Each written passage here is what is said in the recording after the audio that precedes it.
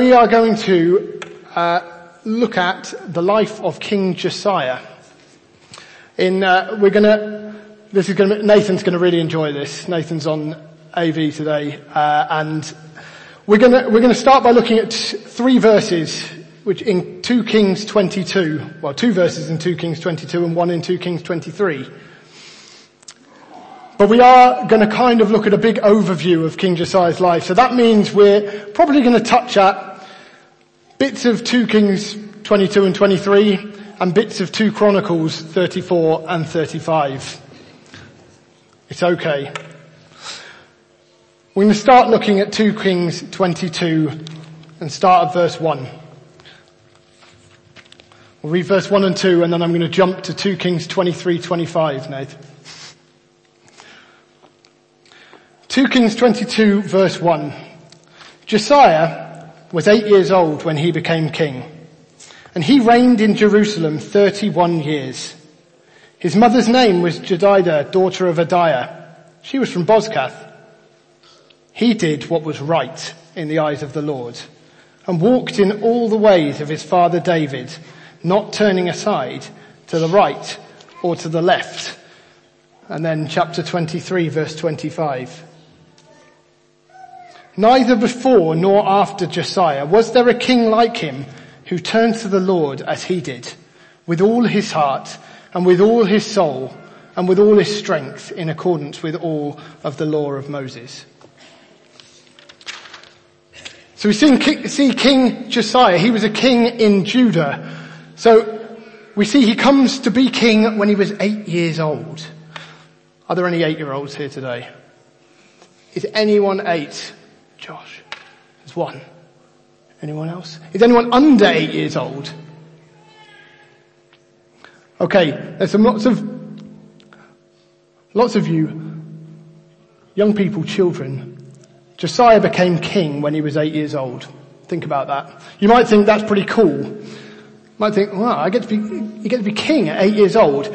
We'll learn this was a pretty tough job, a pretty tough gig he was coming into. Okay, so he came to be king at 8 years old. He was king of Judah. It was in the time when the people of God had split into 2 kingdoms. We see way back they asked for a king, the people of God, and God gave them Saul. Then he gave them David. He gave them Solomon. And then after Solomon and towards the end of Solomon's life, things started to go, well, there were things that went wrong before that, but things started to really go wrong. And the kingdom split. And you get what's then referred to as Israel in the north and Judah in the south.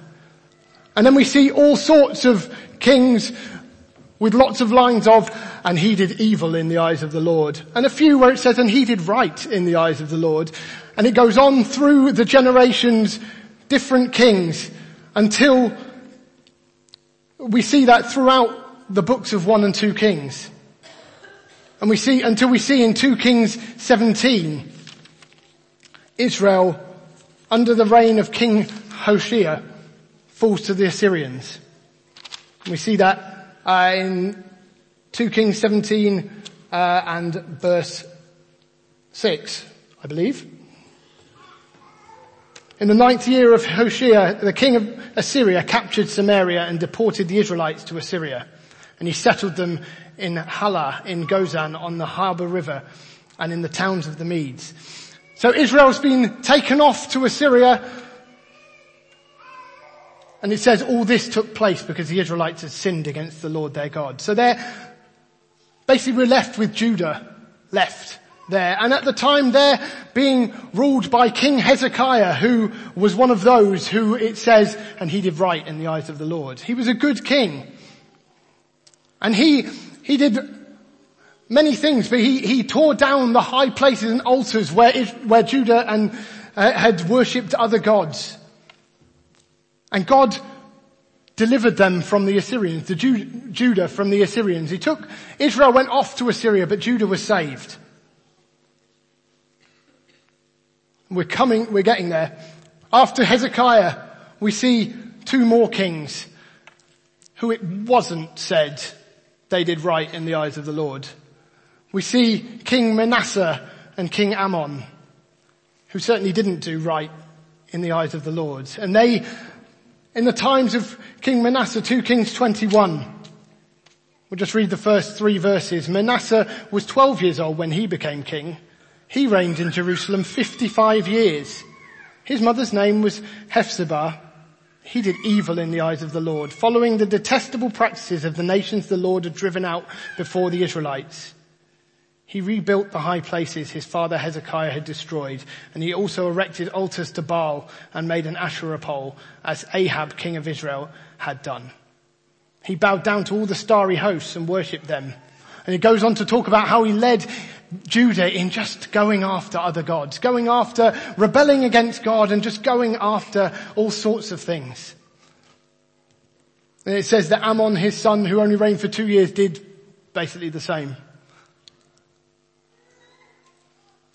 Until Ammon was assassinated basically by his servants. But the people didn't like that, and they said, no, we don't want Ammon assassinated, we're going to make his son king. Josiah. Josiah enters the picture. So we've got a nation that's kind of turned away from God. The people of God have turned away from him. They've rebelled. They're worshipping. They were supposed to worship God at the temple, and they're worshipping all over the place to all sorts of different things, different idols, different gods, different gods of the other nations that God had driven out of the promised land. So it's a dark time when Josiah comes in. But at the same time, in another way, it's a slightly comfortable time. We saw with King Hezekiah. Hezekiah was up against a big challenge. Israel had just been taken off to Assyria, and the Assyrians are a mighty force. They come against God's people. And Hezekiah has to stand in God and see off that threat. But we see by the time, even in the time of King Manasseh, at different points in there, Manasseh's taken off to Assyria, and then he's let to come back. There's still some might there. But then actually, as we look at the reign of Josiah, we'll see that actually the might of Assyria is waning. Josiah is able, as we'll see, to have influence over some of the land that was formerly of Israel, that was formerly of the northern tribes. He's able to do good work there because actually they're not so strongly held by the Assyrians anymore. Josiah's authority is able to go out slightly further, but because of that, it's a comfortable time in many ways. The people could be thinking, yeah, okay, there's no real threat. Everything's okay. Yeah, okay, we've got these altars on the hills that we worship the sun and the moon and Baal and Asherah and all these different things. But actually, we're pretty comfortable. We're pretty comfortable at the moment. Things seem to be fine. Manasseh reigned for 55 years and we were safe. And actually we liked what Ammon was doing. Everything seemed good. So into this comes an 8-year-old boy. And from the verses we've read, what we see is that Josiah followed God. Josiah followed God with all his heart and soul. He turned to the Lord. He was faithful in going after the God of his father David. He could have thought, I can't do this. I can't do this. This task is far too big. I'm just a kid. I'm just a little boy. Or he could have thought, it could have been in the back of his mind, my background is just too bad. My background is just too bad. My dad was a king who rebelled against God. He'd just gone, he didn't teach me the ways of the Lord. Or he could have feared man. Just gone along with the crowd. The crowd didn't like Ammon being killed. They didn't like that he'd been taken out of the picture. Perhaps they were pretty happy with what he was doing. They wanted to carry on in this way. So he could have feared man and gone along with the crowd. Okay, we'll leave everything alone. We'll just carry on. But what we see is Josiah wholeheartedly followed God. And that's what in the New Testament we see. God is calling for wholehearted followers. He's calling for us to follow him faithfully, to go after him. Jesus calls his disciples with that call, come follow me. Come follow me. And later on in Matthew 16, it sounds pretty stark. Matthew 16:24, then Jesus said to his disciples, if anyone would come after me, he must deny himself and take up his cross and follow me. For whoever wants to save his life will lose it, but whoever loses his life for me will find it. Jesus is calling for wholehearted followers, people who go after him. Paul also in Philippians 3 gives a similar kind of message about the attitude that he presses on towards the goal to win the prize for which God has called me heavenward in Christ Jesus. So really that's what we're going to look at today. We're looking at what did it mean in Josiah's life that he wholeheartedly went after God, that he was wholehearted in faithfulness, going after the Lord his God. What can we learn from him? What can we learn from this story? So to do that, we are going to jump about a bit in, to be fair, mainly in 2 Chronicles 34. So what do we see first? 2 Chronicles 34. 2 Chronicles 34 starts the same way that 2 Kings 22 does, but then goes in to fill in a bit more detail about what happened in Josiah's early life. So we'll start at the beginning. Josiah was 8 years old when he became king, and he reigned in Jerusalem 31 years. He did what was right in the eyes of the Lord and walked in the ways of his father David, not turning aside to the right or to the left. In the 8th year of his reign, while he was still young, he began to seek the God of his father David. We'll stop there. The first thing we see Josiah does, in some ways it looks incredibly simple, but he sought God. Josiah sought the Lord. If God has got great plans for us, if God wants us to live for him, if God wants us to go after him, we can't do it on our own. We need him. Our tendency can be that we face a problem and we think, oh, how can I solve this? What can I do? What did Josiah do? Josiah seeks the Lord. Josiah seeks the Lord. How can we do what God has called us to? We need to seek him. How can we follow him wholeheartedly? We need to seek him. We need to know him. We need to get to know him. We need to put him first, as has already been said this morning.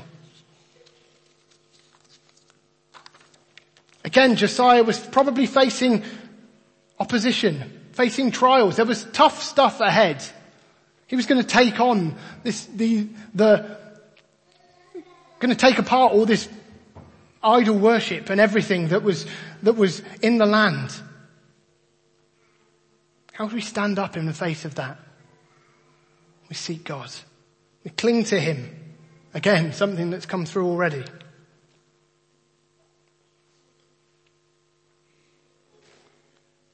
When we're facing things, when we know that God has said something to us, or when we're facing different things, we can worry about all sorts of things. And Jesus said in Matthew 6,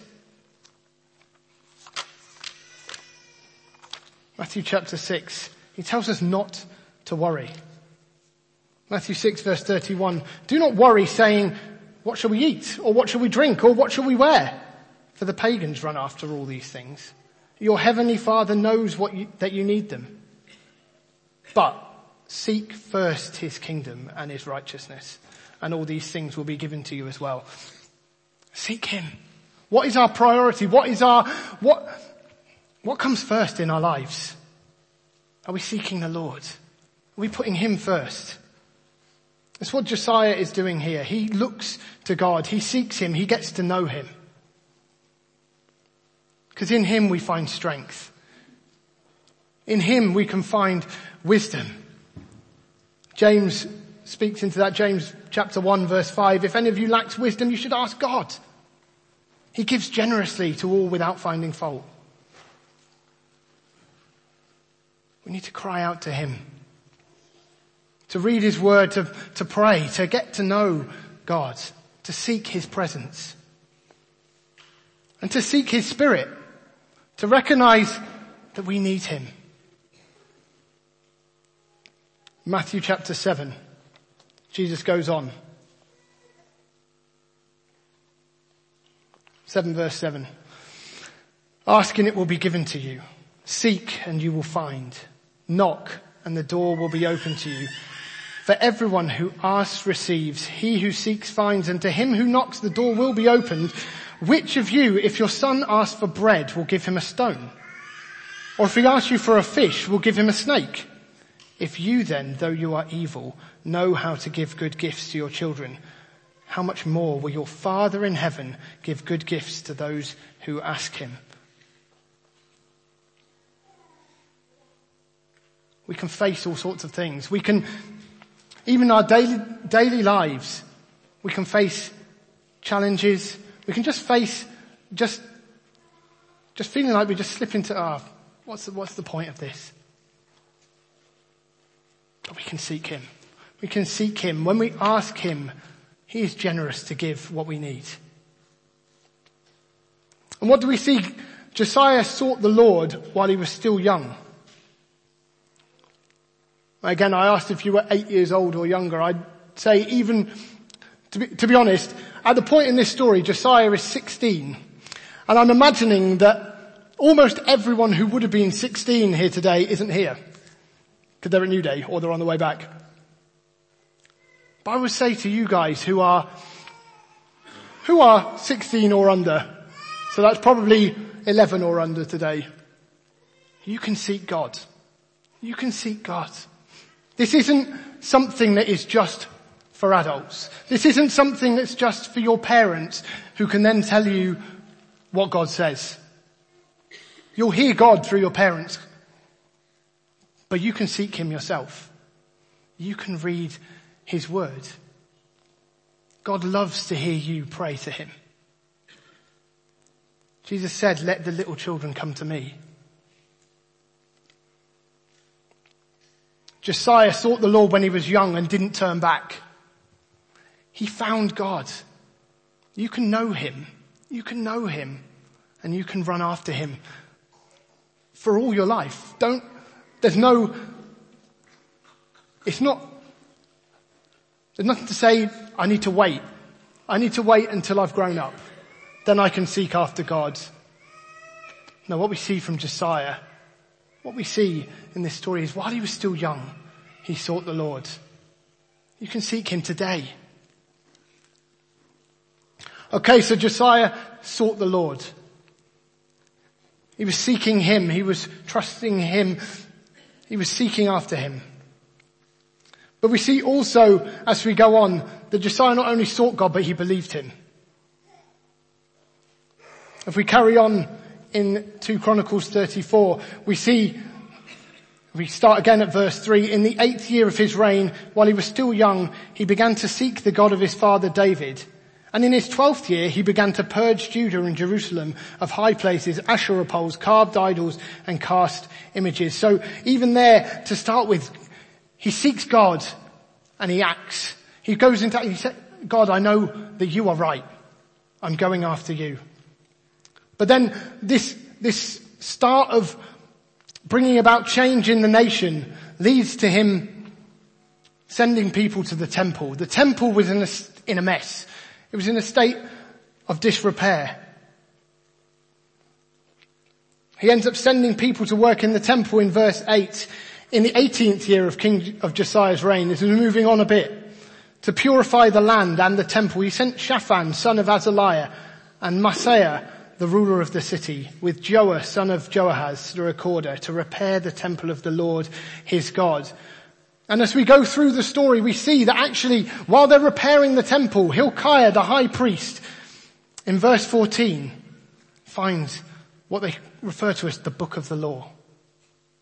While they were this is verse 14, while they were bringing out the money that had been taken into the temple of the Lord, Hilkiah the priest found the book of the law of the Lord that had been given through Moses. And Hilkiah said to Shaphan the secretary, I found the book of the law in the temple of the Lord. And he gave it to Shaphan. And he takes it to the king. Shaphan takes it to the king and he reads it to him. And in verse 19, when the king heard the words of the law, he tore his robes. The book of the law, commentators talk about the fact perhaps this is what we now know as the book of Deuteronomy. Maybe, it's certainly some of the law of Moses. And some of the words that God had given to Moses. It talks of what the nation was supposed to do, what the people of God were supposed to run after. What we see, Josiah hears it. Josiah hears it and he knows God is right. He knows God is right. He goes on. He gave these orders to Hilkiah, Ahikam, son of Shaphan, Abdon, son of Micah, Shaphan the secretary, and Uzziah the king's attendant. Go and inquire of the Lord for me, for the remnant in Israel and Judah, about what is written in this book that has been found. But he makes this conclusion: great is the Lord's anger that's poured out on us, because our fathers have not kept the word of the Lord. They've not acted in accordance with all that is written in this book. Josiah knows what's come before. He knows the state of the nation. He knows what's happened, and he hears the word of the Lord. And he knows, God, you're right. God, you're right. He's confronted with this. This is hard truth. But Josiah believes God even when the truth hurts. Great is the Lord's anger. It can be easy to shrug off things. We can say, we hear something and say, is this quite right? Is this really what God means? Actually, at the moment around us, it doesn't seem too bad. We're quite comfortable here. There's no destruction here. Everything seems okay. Okay, the temple's in a bit of a mess, but we're fixing that. Everything's okay. But Josiah believes God. Believes God. God says, no, actually, you're in a mess. We're in a mess. And Josiah believes it. Even when that truth is hard to take. Even when the truth is hard to hear. Perhaps we can be confronted with our sin. That's what the people are here. The people are confronted with their sin and the sins of their fathers. They're confronted with, we're in a mess as a nation. We're not going after God. We can have that. We can be confronted with stuff. Why are you going after that? But it can hurt. We can think, I don't want to listen to that. I don't want to listen to that. But it can be God speaking to us. Either through us. It can be God speaking directly to us. It can be God speaking to us through His word. But do we believe Him? When we hear these words, they can be hard words to hear. Or even, there may not be words about sin we need to turn from. There may not be words about, actually, you've got to change that now. You need to come back to me. But there might be words that take us out of our comfort zone. There might be words that challenge us. But can we hear what God says and go in faith? Josiah believed God. Even in terms of us going into the second half, going into this second chapter, as Gary referred to it last week. We believe that God has spoken. Josiah was confronted with the nation's sin. We've been confronted, if you like, with great promises from God. God is saying He's given us pictures of 7 congregations throughout the city. He's given us words about this building being full. He's given us words about the gold coming out of the box, about blessing going out, about things changing, about change coming. That can be challenging. That kind of word from God can even hurt. Obviously, just last week we were saying goodbye to Mark and Debbie and Grace and Josh. Because God's spoken. God's spoken. God, do we believe Him? Can we run after Him in faith? That actually, yes, this is painful. Part of this is painful. This is hard. But I believe this is what God is saying. Josiah believed that what God had said in his word was true. So Josiah sought God and he believed God. What's his response to it? Well, one of the things we see is that Josiah is ruthless with sin and with distractions. We're going to jump into 2 Kings. We've seen that already at the beginning of chapter 34 in 2 Chronicles, that Josiah has gone to start purging the nation of all the altars and different things where the people were worshipping other gods. But really the detail in 2 Chronicles there's not a lot of detail there. It just says he did it. 2 Kings is a bit more gritty, perhaps. I'm going to read this. 2 Kings 23 verse 4. In 2 Kings they put it's all collated together here. He's heard the word of the Lord. He's heard the book of the law. He sought God. And he comes and commits again to God. But then he does this. It's a bit of a long section. 2 Kings 23, 4 to 16. Okay, so the king ordered Hilkiah the high priest, the priests next in rank and the doorkeepers to remove from the temple of the Lord all the articles made for Baal and Asherah and all the starry hosts. He burned them outside Jerusalem in the fields of the Kidron Valley and took the ashes to Bethel. He did away with the pagan priests appointed by the kings of Judah to burn incense on the high places of the towns of Judah and on those around Jerusalem, those who burned incense to Baal, to the sun and moon, to the constellations and to all the starry hosts. He took the Asherah pole from the temple of the Lord to the Kidron Valley outside Jerusalem and burned it there. He ground it to powder and scattered the dust over the graves of the common people. He also tore down the quarters of the male shrine prostitutes, which were in the temple of the Lord and where women did weaving for Asherah. Josiah brought all the priests from the towns of Judah and desecrated the high places from Geba to Beersheba, where the priests had burned incense. He broke down the shrines at the gates, at the entrance to the gate of Joshua, the city governor, which is on the left of the city gate. Although the priests of the high places did not serve at the altar of the Lord in Jerusalem, they ate unleavened bread with their fellow priests. He desecrated Topheth, which is in the valley of Ben Hinnom, so no one could use it to sacrifice his son or daughter in the fire to Moloch. He removed from the entrance to the temple of the Lord the horses that the kings of Judah had dedicated to the sun. They were in the court near the room of an official named Nathan-Melech. Josiah then burned the chariots dedicated to the sun. He pulled down the altars the kings of Judah had erected on the roof near the upper room of Ahaz, and the altars Manasseh had built in the 2 courts of the temple of the Lord. He removed them from there, smashed them to pieces, and threw the rubble into the Kidron Valley. The king also desecrated the high places that were east of Jerusalem, on the south of the hill of corruption, the one Solomon king of Israel had built for Ashtoreth, the vile goddess of the Sidonians, for Chemosh, the vile god of Moab, and for Molech, the detestable god of the people of Ammon. Josiah smashed the sacred stones and cut down the Asherah poles and covered the sites with human bones. Even the altar at Bethel, the high place made by Jeroboam son of Nebat, who had caused Israel to sin, even that altar and high place he demolished. He burned the high place and ground it to powder, and burned the Asherah pole also. Cheery stuff. Well, why have I read that? Why have I read? We see Josiah's attitude in that. It's a long list of things he did, but we see Josiah, he's not having anything to do with it.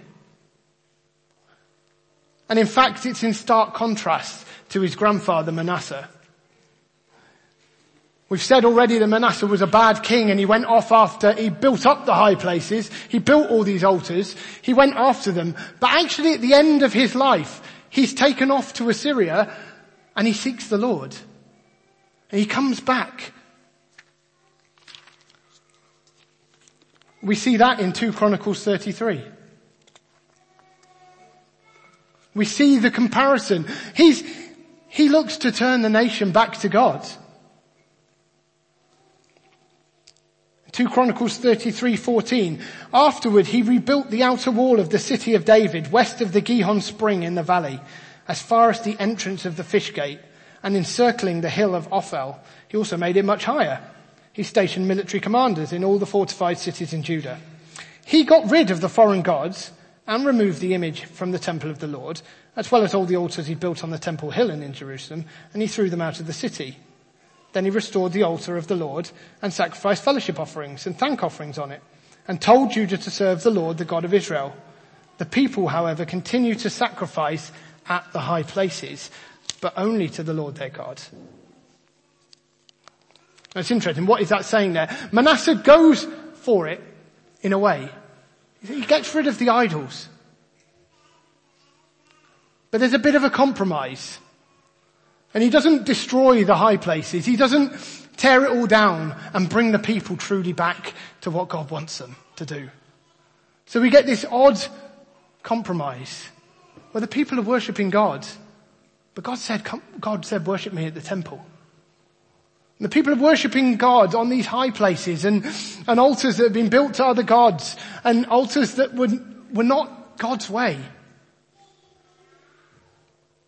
Because Manasseh wasn't ruthless with sin. He wasn't, in that sense, wholehearted at going after what God wanted. Whereas we see Josiah destroys everything. He goes at it, he breaks them down, he burns it. He just said, I don't want anything to do with this.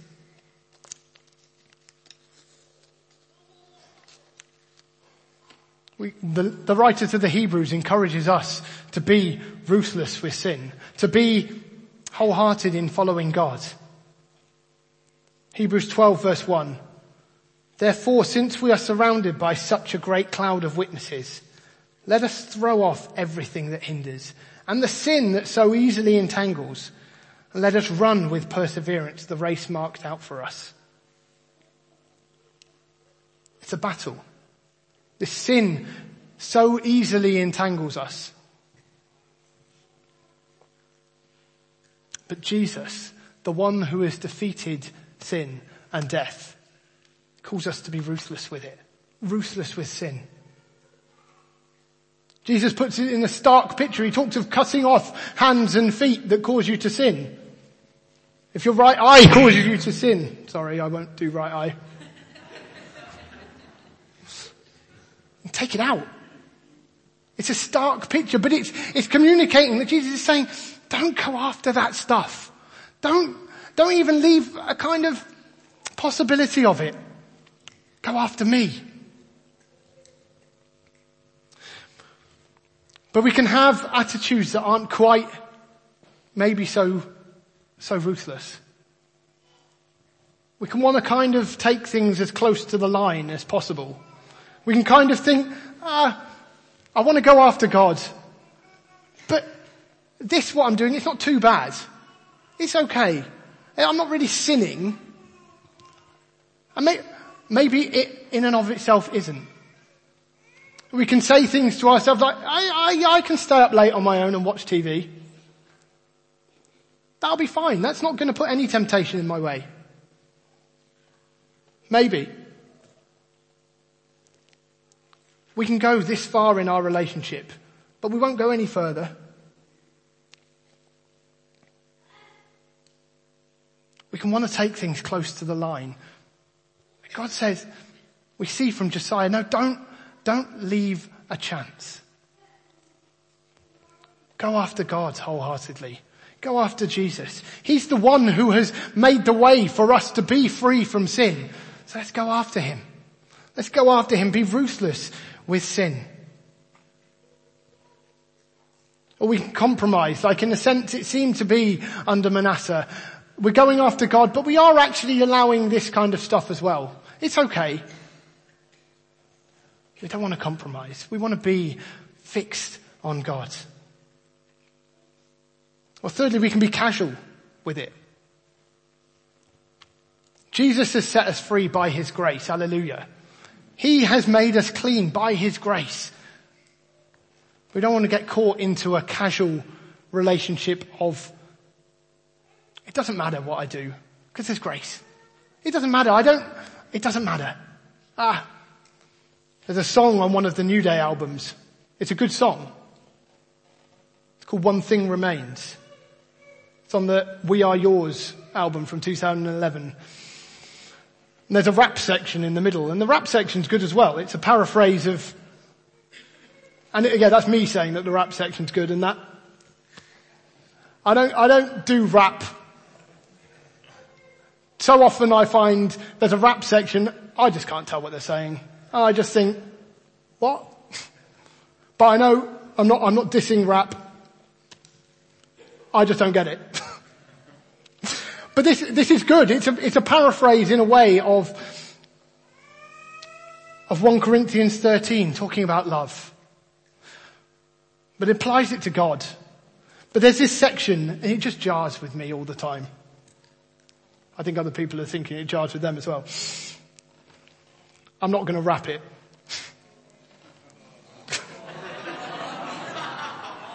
I shouldn't have said that. I should have just got on with it and then said, I'm not going to rap it. His love is patient. His love is always kind. His love is never jealous. When we mess up, doesn't mind. And it's a paraphrase of yes. Love doesn't envy. Love keeps no record of wrongs. Yes. Yes. There is grace. There is grace. When we sin, when we mess up, when we fall short of the glory of God, there is grace. But it just jars. When we mess up, it doesn't mind. It doesn't matter. This is what Jesus went to the cross for. This is what Jesus went to the cross for. This is why there is grace. He does mind. God does mind when we mess up. But he gives us grace. He forgives us. He brings us back. He has made a way for us to stand in him, to be free, to be clean, to be free from sin. And yes, we do fall short. Yes, we do mess up. But let's not be casual with it. Let's not be casual. In the face of this mercy, in the face of this grace, as Paul says in Romans 6:1, should we keep going on sinning so that grace may increase? By no means. By no means. Let me find it.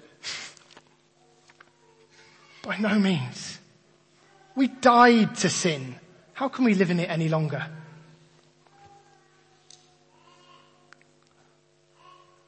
I think God wants us to hear this today, but he doesn't want to hear it as legalism. Oh, we need to make sure we don't do that, and we don't do that, and we stay massively clear of that, and we don't do this. This is grace. This is grace. He has freed us from sin, and he enables us. He enables us to go wholeheartedly after him. To be ruthless with the thing, to think, I don't want to go anywhere near that. I don't want to go anywhere near that. I know I could go here and it will be okay, but I don't want to be tempted to go there. I want to follow after God. I want to go after God. Why would we want to go after the things that take us away from that, from him? Paul goes on to say in Romans 6:23, for the wages of sin is death, but the gift of God is eternal life in Christ Jesus our Lord. Why do we want to go after something that just leads to death and destruction? I want to go after Jesus who gives life, who gives us life.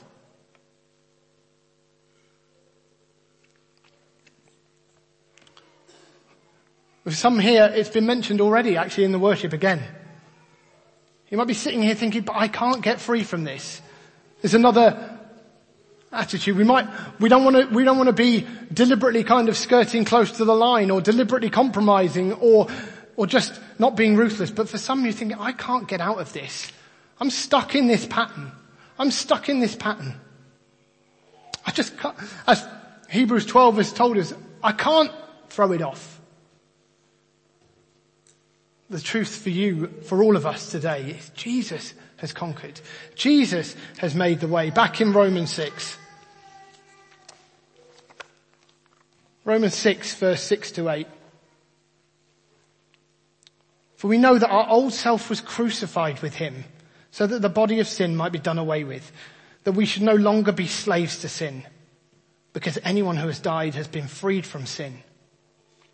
Now if we died with Christ, we believe that we will also live with him. And then in verse 17. But thanks be to God that though you used to be slaves to sin, you wholeheartedly obeyed the form of teaching to which you were entrusted. You have been set free from sin and have become slaves to righteousness. If we're in Christ, that is our position. We are no longer slaves to sin. Jesus can set you free. Jesus has set you free on the cross. But in specific circumstances, he can set you free. There is freedom in him. At the name of Jesus, as Ben was saying earlier, that wonderful word. At the name of Jesus, there is freedom. There is life. Josiah was ruthless with sin. And fourthly, he's also humble before God. He's humble before God and he's living for God's glory. Back to 2 Chronicles 34.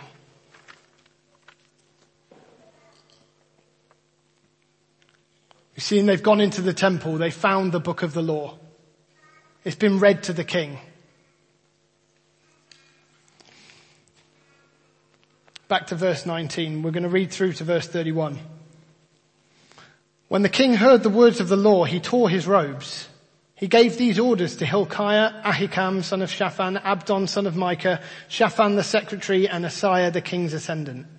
Go and inquire of the Lord for me and for the remnant in Israel and Judah about what is written in this book that has been found.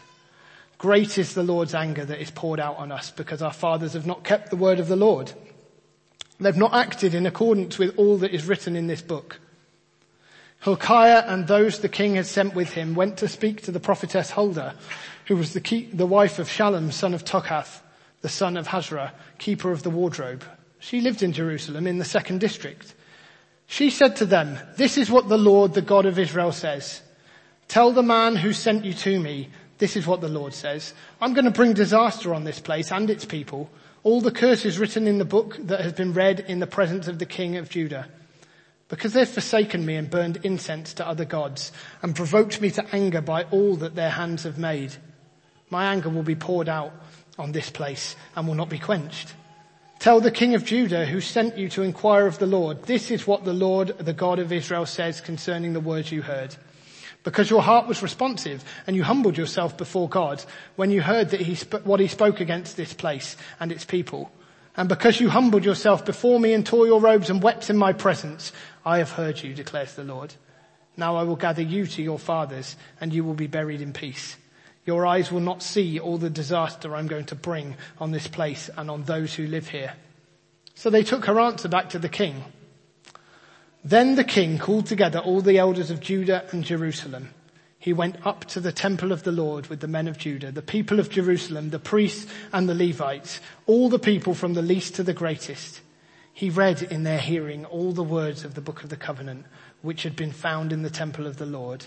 And the king stood by his pillar and renewed the covenant in the presence of the Lord, to follow the Lord and keep his commands, regulations and decrees with all his heart and all his soul, and to obey the words of the covenant written in this book. What we see is Josiah's read the book, or he's had it read to him. He knows what God says is true, and he seeks the Lord. He sends them to this prophetess. And she basically confirms what Josiah has read. Yeah, God is angry with the people because of the sins of your fathers and because you've turned against me.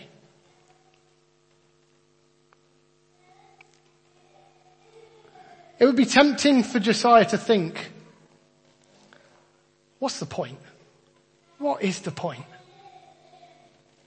All I've done is going to come to nothing. All I've done. Look what I've already begun. I've already begun it. I've gone out and I'm purging the nation. We're turning the nation back. I'm restoring the temple. Look what I have done. And you're going to destroy it, God. It would be tempting. But what does Josiah do? He hears it. He renews the covenant with God to serve him, to go after him. What Josiah is saying is basically, God, you are right. You are in control. You're in control. What you will do will be right. God, you are good. He's sovereign and his judgments are right. Josiah recognizes this. Yes, Josiah is running after God. But he recognizes that God is perfectly within his rights to judge. God is the only one who is able to come and judge.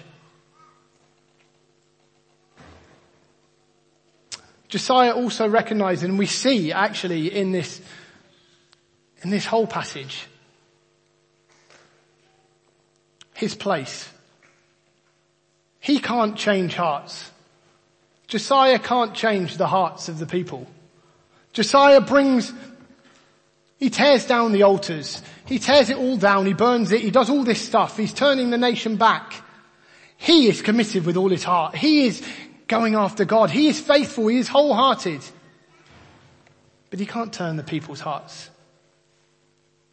Only God can do that. For us, we need to recognize this. That actually we want to run after God. We want to do what he has called us to. But in the end, it is God. It is God who brings the victory. It is God who brings success. God who brings life. God who brings change in lives. We see of the people of Judah, they follow after the Lord while Josiah is alive. We go to 34 verse 33. 2 Chronicles 34 verse 33. Josiah removed all the detestable idols from all the territory belonging to the Israelites, and he had all who were present in Israel serve the Lord their God. As long as he lived, they did not fail to follow the Lord, the God of their fathers. But after his death, it all goes wrong again. And in fact, at the same time, Jeremiah is prophesying that in a sense, the people aren't truly coming back. The people aren't truly turning to God. God speaks through Jeremiah, says this is all a pretense. Josiah is wholehearted, but he can't change the people himself. We have to recognize that it is God who saves. It is God who changes hearts. We need to trust him. We need to trust him. We need to trust him with our kids. We need to trust him for core group leaders. We need to trust him with our core groups. For all of us, we need to trust him with our friends. We can go after God. We can go after what he has called us to do. We can preach the gospel. We can plead with people. But it's God who changes hearts. It is God who does the work in them. But we can have that attitude, why has this not happened, God? Almost, and there can be a rightness in that. There can be a rightness of calling out to God. God, I really want to see this. I want to see this. But our attitude can become, God, I've tried so hard here. Look what I've done.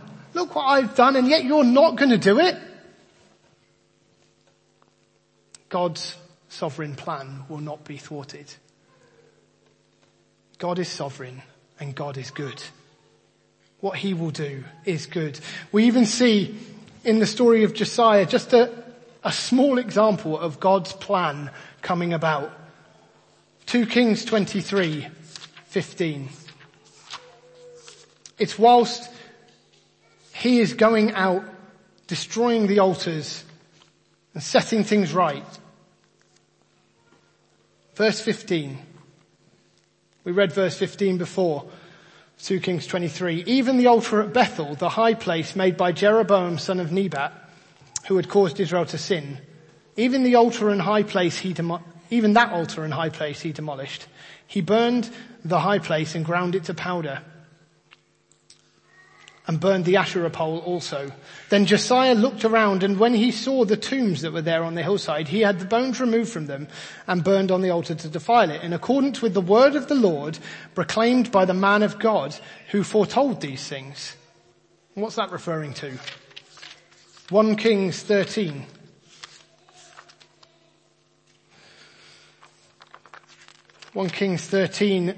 The man of God comes to Jeroboam, son of Nebat, the first king of the divided kingdom in Israel. By the word of the Lord, 1 Kings 13 verse 1. By the word of the Lord, a man of God came from Judah to Bethel as Jeroboam was standing by the altar to make an offering. He cried out against the altar by the word of the Lord. "O altar, altar, this is what the Lord says. A son named Josiah will be born to the house of David, and on you he will sacrifice the priests of the high places who now make offerings here, and human bones will be burned on you." And we see all those years later, what God has said, God does. What God has said, God will do. In a sense, small and irrelevant point. Yes, Josiah also demolished that altar, just as God said he would. We can trust God. We can trust God. We can be humble before him, knowing that he is in control and that he is the one who is sovereign. Without thinking, this isn't fair. Look what I've done. Look what I've managed to do, and yet it's going to be for nothing. We trust God that he will work it out, that he will do what is right. And finally, what is Josiah's response at the end? He's done all this stuff. 2 Chronicles 35. In 2 Chronicles 35, Josiah worships the Lord. Basically, he calls the people to celebrate Passover. In fact, for the first time in this way since the time of the judges. 2 Chronicles 35:16. So at that time, the entire service of the Lord was carried out for the celebration of the Passover and the offering of burnt offerings on the altar of the Lord, as King Josiah had ordered. The Israelites who were present celebrated the Passover at that time and observed the feast of unleavened bread for 7 days. The Passover had not been observed like this in Israel since the days of the prophet Samuel. And none of the kings of Israel had ever celebrated such a Passover as did Josiah with the priests, the Levites, and all Judah and Israel who were there. God calls us to worship him. God calls us to come with wholehearted worship. Josiah celebrated the Passover. He came before God in a way that none of the kings before him had done. He came wholeheartedly. God calls us to a life of worship. Jesus calls us to worship in spirit and in truth. We see Josiah was ruthless with sin, but it wasn't just you need to not do this. Josiah is focused on worshipping his God. Worshipping his God.